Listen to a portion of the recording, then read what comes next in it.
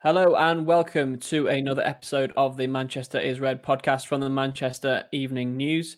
I'm your host, Dominic Booth, and we're here to discuss all the latest United issues, the latest news of this week, as well as the AC Milan Europa League game, and looking ahead to another crucial Premier League fixture. I'm happy to be joined by Tyrone Marshall and Samuel Luckhurst, as always. How are you both?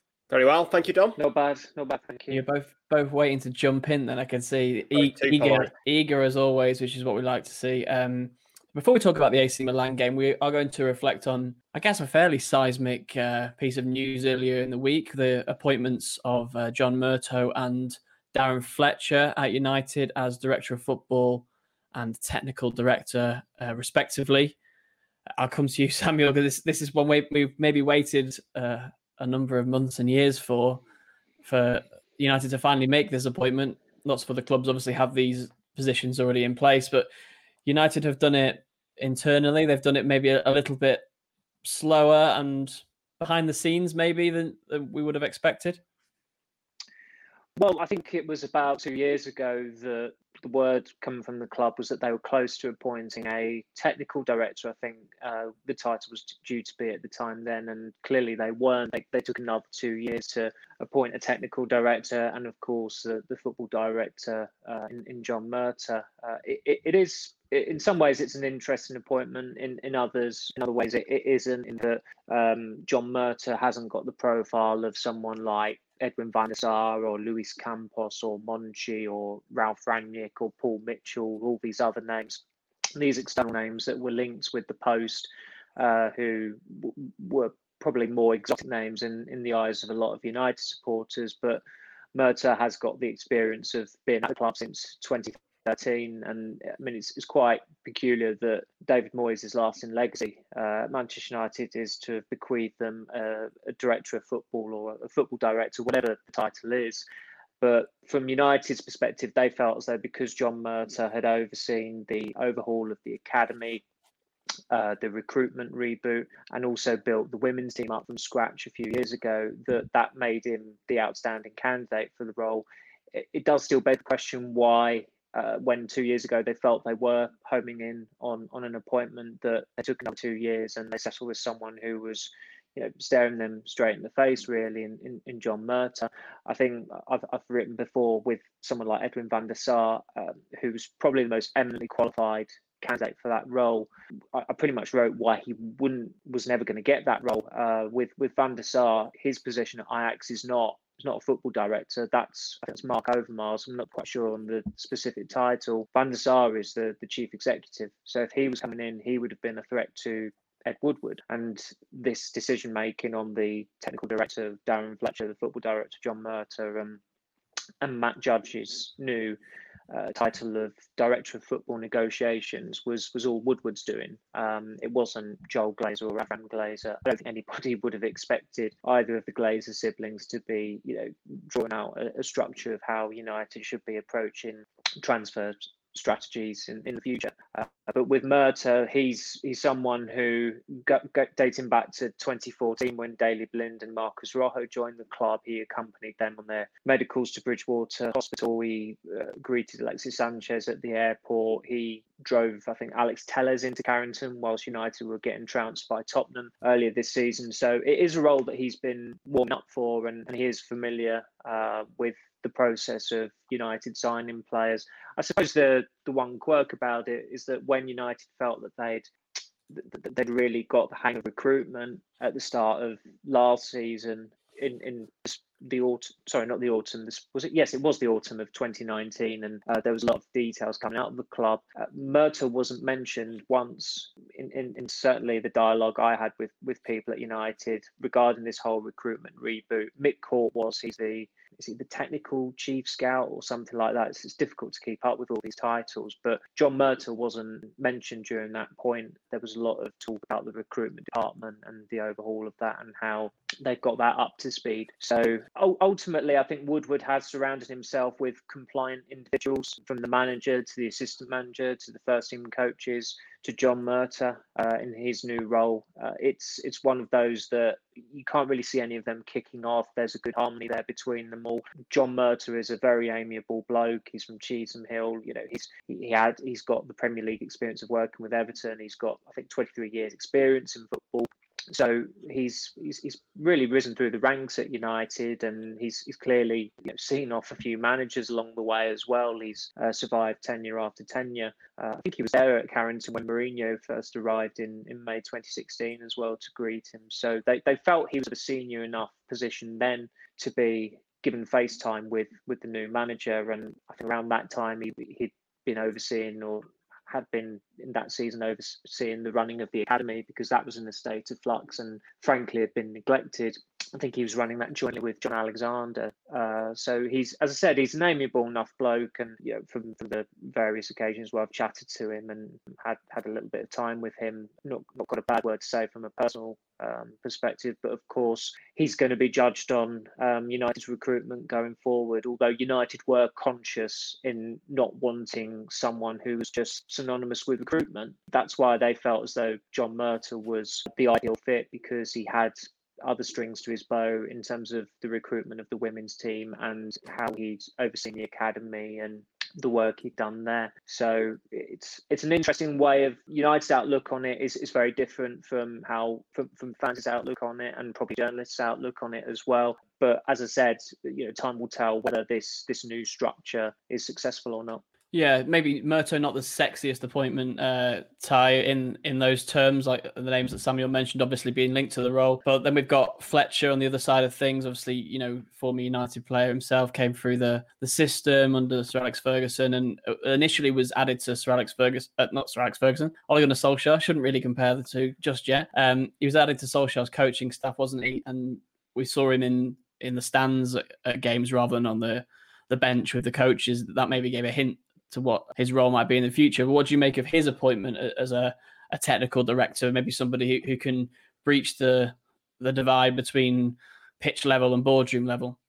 Yeah, I mean, he's clearly someone who's got an awful lot of respect within the game. You know, there was that story of him holding court at Anfield recently when he stepped into the director's box, and you know, he obviously knows a lot of people and is very well respected within the game. It's obviously a very collegiate approach that United have gone for in terms of trying to link every department within the club and, you know, make a clear pathway in terms of who's doing what, and for players coming from the academy. So, you know, there's a lot of people there doing separate jobs with a risk of crossover, I guess. So it's obviously one that needs to be delineated fairly clearly in terms of who's doing what. But, you know, I think Fletcher has got an awful lot of football experience. He's worked in punditry.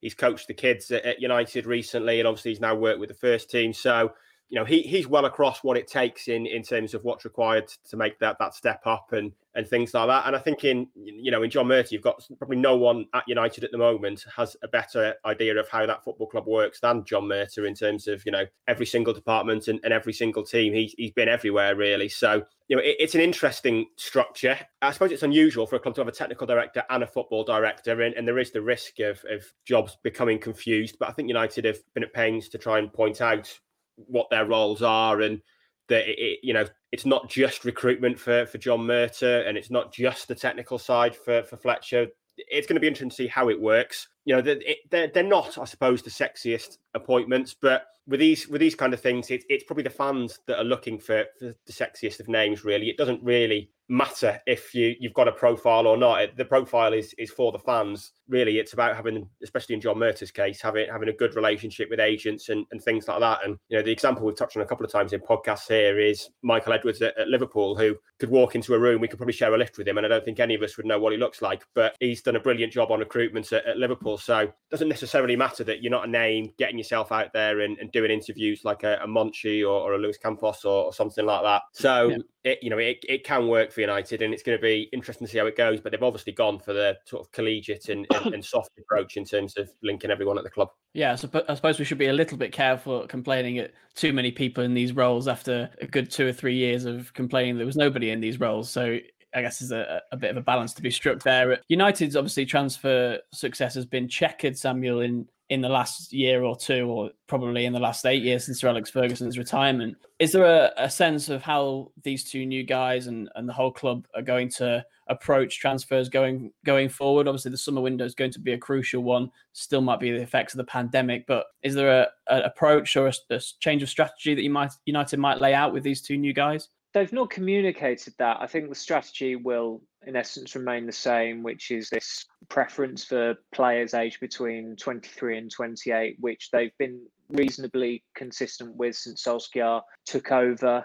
There have been a lot of exceptions also, not to mention the short-termism of Ighalo coming in on loan and then Cavani coming in on loan, which I think in Ighalo's case, it was mainly because Rashford had got injured. In Cavani's case, it was just that opportunistic move for a player who they felt could actually come in and help them and keep Martial on his toes, when it turns out that Cavani trampled all over Martial's toes, and Martial's not actually, as we said before, Martial just doesn't respond very well in the face of adversity.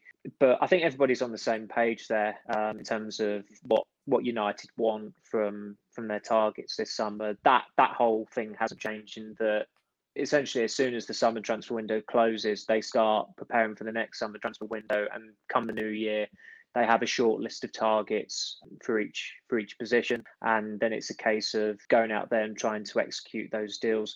The difficulty this summer, and it's a difficulty that every major club has, is that every club pretty much needs a major player in at the very least two positions. And in United's case, they clearly need a new centre back and they need a new centre forward. I think it's highly doubtful that they will get two eminent names for those positions. I can't see, for instance, United signing Rafael Varane and Erling Haaland, unsurprisingly, and that's without even mentioning the whole problematic right wing role after the pursuit of Sancho last summer. As we said before, I sincerely hope they don't go for Sancho, because it was just so tedious, and there is something to dread in them going after another Dortmund player who can't see leaving this summer, particularly as Haaland has got a release clause for 75 million euros that's active next year, I believe. I think if you're Haaland, you kind of hang tight if you can. But of course, if Dortmund don't qualify for the Champions League next year, and given their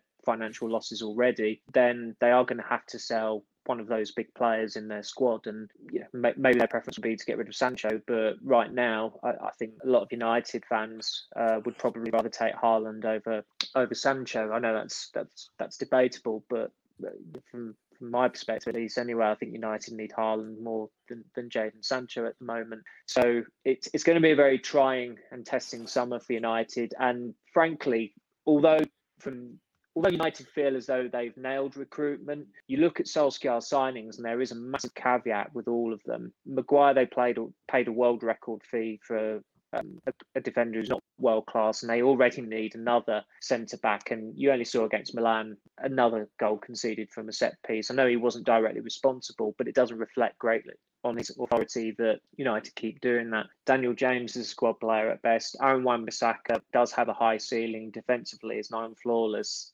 In attack, he's pretty non-existent. Donny van de Beek has just been a disaster so far. United have to hope that he comes in the second season like Fred did. But in fairness to Fred had done an awful lot more by this point in his first season for United than Van de Beek has. Van de Beek just has become an afterthought. Ahmad, fortunately for him, he's looked bright in his cameos, scored an excellent goal against Milan. He's got a big future, it looks like. Pellistri, it's difficult to comment on. Cavani, we'll get onto that, I'm sure, shortly. There are a number of issues there now, which could mean this is his last couple of months at United.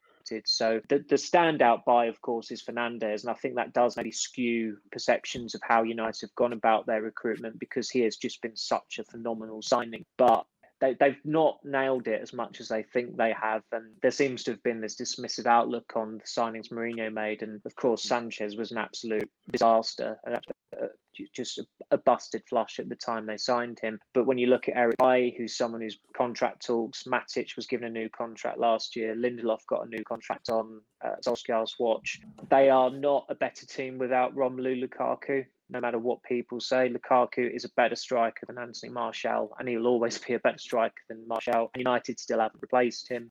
they've not won a trophy since Ibrahimovic left, and since Paul Pogba got injured against Everton, United have been unwatchable. So it's amazing how perceptions can change quite quickly with players who are still at the club who were signed under a previous regime, and how the players signed under the current regime, their reputations can nosedive. And there's not a better example of that, or worse example, depending on how you look at it, than Van der Beek. Yeah, unwatchable was the word you mentioned there. So I might as well get onto the AC Milan game. It seems like an apt place to bridge that and talk briefly about that. And we'll talk a little bit about Cavani and injuries as we talk about the West Ham game later in the podcast. But Ty, it was a really difficult game to watch, actually. The 1-1 draw with Milan on Thursday night. I found it almost one of the worst United displays of the season. Had it not been for that Ahmad goal, which obviously lit it up and gave us journalists lots of talking points and got fans very excited, scoring within 5 minutes of coming on at half time, there was really very little for United to hang their hat on. And I think Paul Scholes said it afterwards on BT Sport. They were fortunate to come away with a draw, really, despite obviously conceding a last-minute equaliser. Yeah, I mean, on the balance of play, they were second best for the entire night, really. They were comfortably outclassed by an AC Milan team who have got a lot of injuries of their own. So, I'm not sure how much of an excuse that can be for United, given their opponents are struggling as well in that regard. I mean, Harry Maguire said after the game, Ahmad's goal was the only positive of the night. And I think that was a pretty fair reflection, really. Beyond that, I don't think there was anything else to encourage United, other than the fact that maybe you could say, and until the goal, they defended pretty well. They were close to getting a clean sheet they didn't deserve. They protected Henderson's goal pretty well, but then they fell asleep from a set piece, conceded from a set piece. Henderson would probably have saved it, and any positives around the defence probably disappear at that moment. Beyond that, there was just nothing. I thought the midfield was just a complete disaster zone, just chaos in the midfield. It's difficult to see how a pairing of Matic and or Fred or McTominay can work at the moment. They're just not giving United anywhere near enough. It was the case against Palace with Matic and Fred, and it was the case with Matic and McTominay last night, that you're almost playing as a back six and a front four. It's like two separate teams playing for the same team. There's just no sort of link between the defensive midfield side and the front four, and it feels like they're almost doing separate jobs, and that the back six are trying to stop goals going in and the front four are trying to create them, and neither are contributing to the other's cause, really.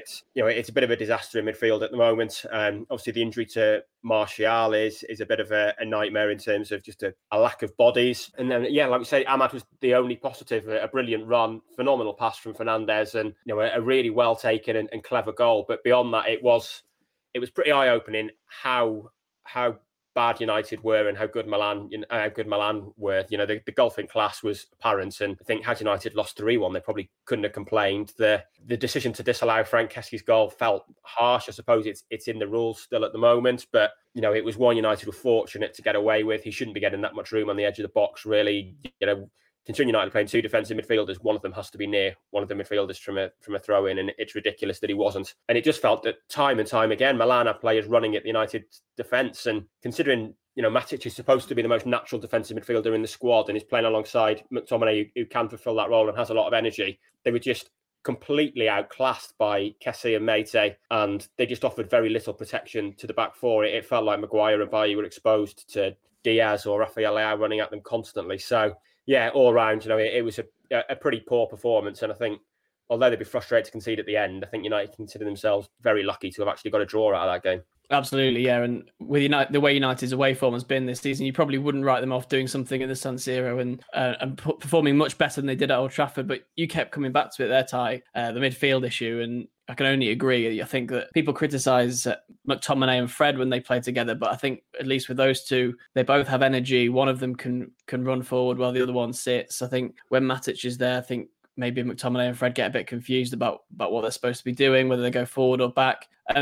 Samuel, might as well focus on the injury situation. United were hampered by injuries. A lot of people missing: Rashford, Pogba, Van der Beek, Martial came off injured. We've got the Cavani injury situation that's rumbling on now, and that's maybe putting into doubt whether United are going to extend his contract or not. But it couldn't be an excuse for United last night, injuries, and it can't be an excuse, really, the way that performance mirrored so many others when they've had a fully fit squad earlier in the season. Well, Milan's team was arguably more depleted. I think Milan must have been missing 6 or 7 regulars, probably, just off the top of my head. Hernandez, Romagnoli, Ibrahimovic, Rebic.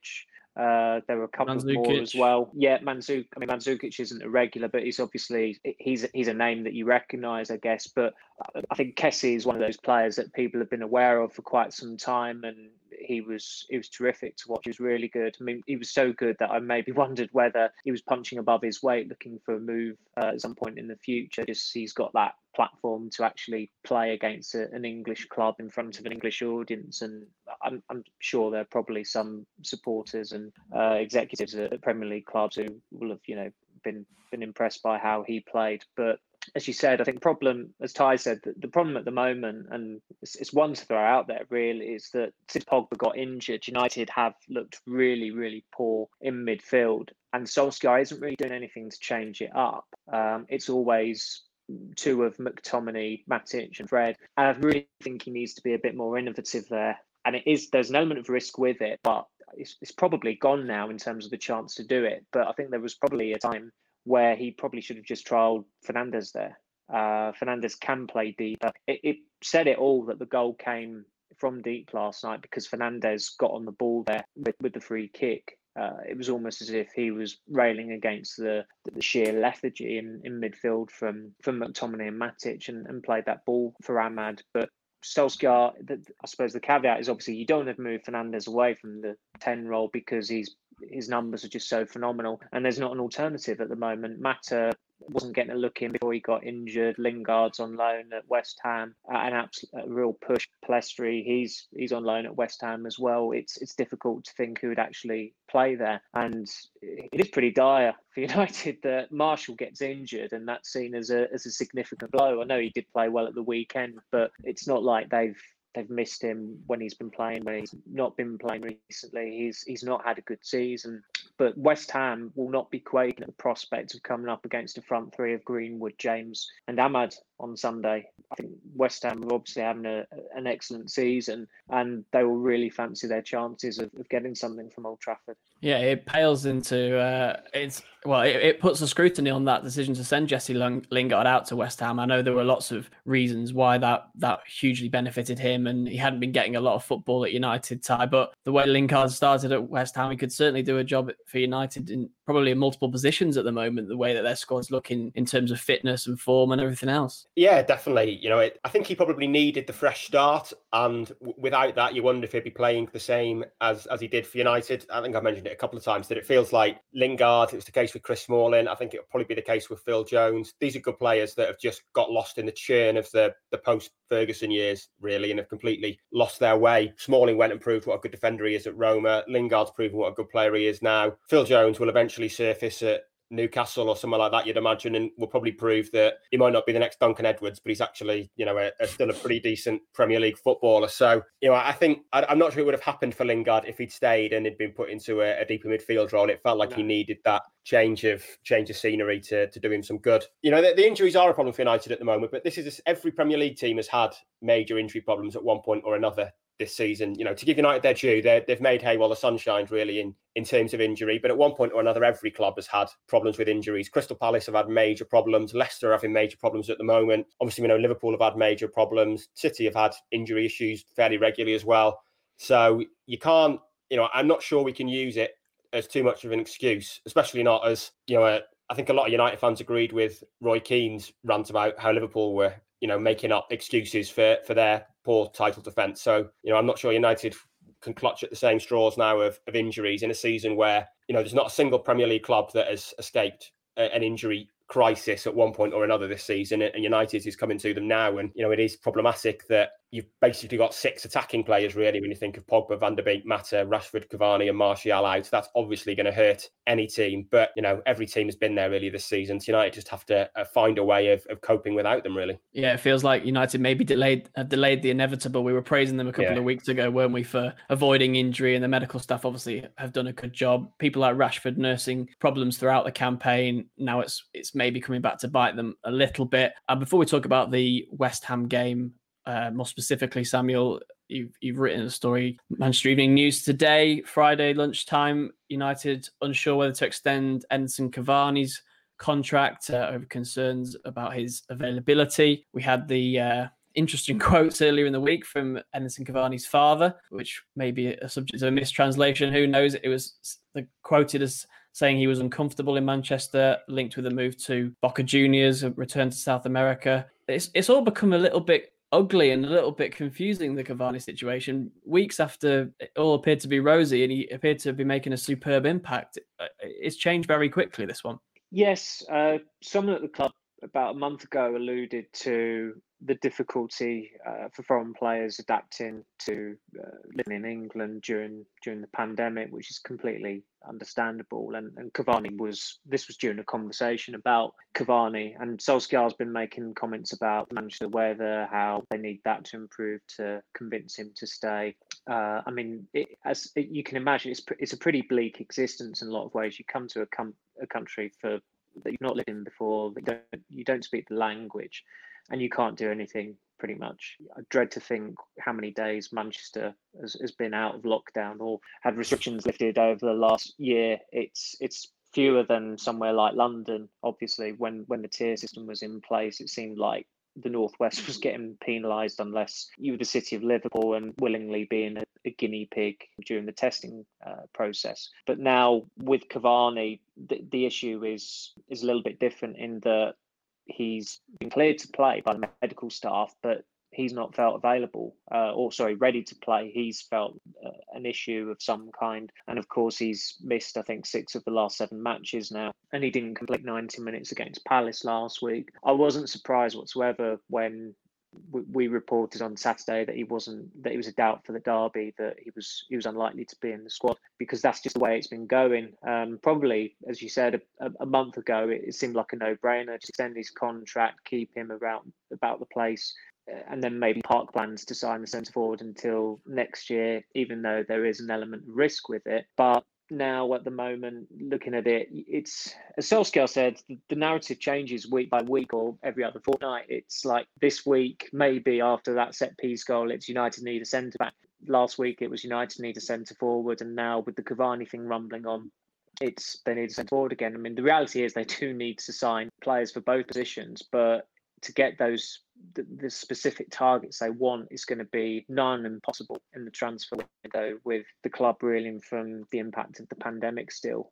It's so difficult. And I think ultimately, if you were to be objective about it, if you had to choose, you would probably say they'd need a centre forward more, because it just boils down to that basic aspect of football that you need to score goals to win matches. You know, you can keep clean sheets, but you need actual goals to win games. And United do not have a reliable centre forward at the moment, even with Cavani, arguably. I mean, he's only started 13 games this season, and he should probably have more than 7 goals. He's had some good chances along the way. He's hit the woodwork a couple of times. He's been unlucky. That chip against PSG, you think what sliding doors moment that would have put United 2-1 up, and in a game they only needed a draw to get to the next stage, to the knockout round of the Champions League. But he has scored probably fewer goals than you might have expected, but he was brought in to keep Martial on his toes, and Martial just hasn't reacted well to that at all. And they've both got,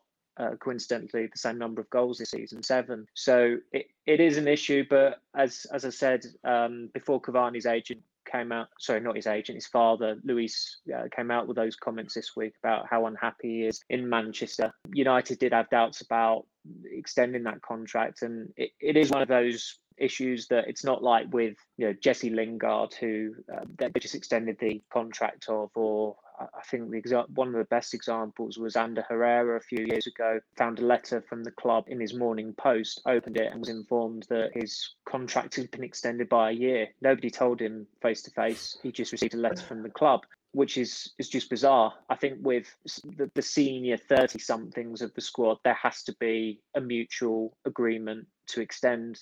That applies to Juan Mata as well.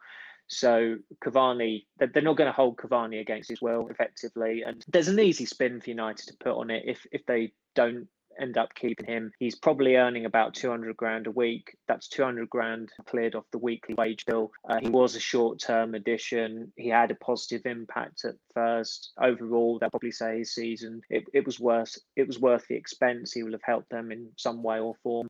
and it's time to move on and go out there and get a long-term centre forward. But then they have to actually sign the long-term centre forward. That's the tricky thing in a pandemic hit window, probably. And will they get Erling Haaland? Mino Raiola is still his agent. We know all about United's dealings with him, so there could be all sorts of difficulties. We should point out that Solskjaer did play down rumours of unhappiness about Cavani, and Cavani did tweet proud to wear this shirt, and I guess it remains to be seen. But you say he played down rumours, but then he's always going to, isn't he? I suppose. Yeah, he was asked to follow up to it, and he pretty much said it's Evanson's decision. We're waiting for Evanson's decision. But we've seen before with Solskjaer, we've seen with Ferguson, every manager, they fib in press conferences.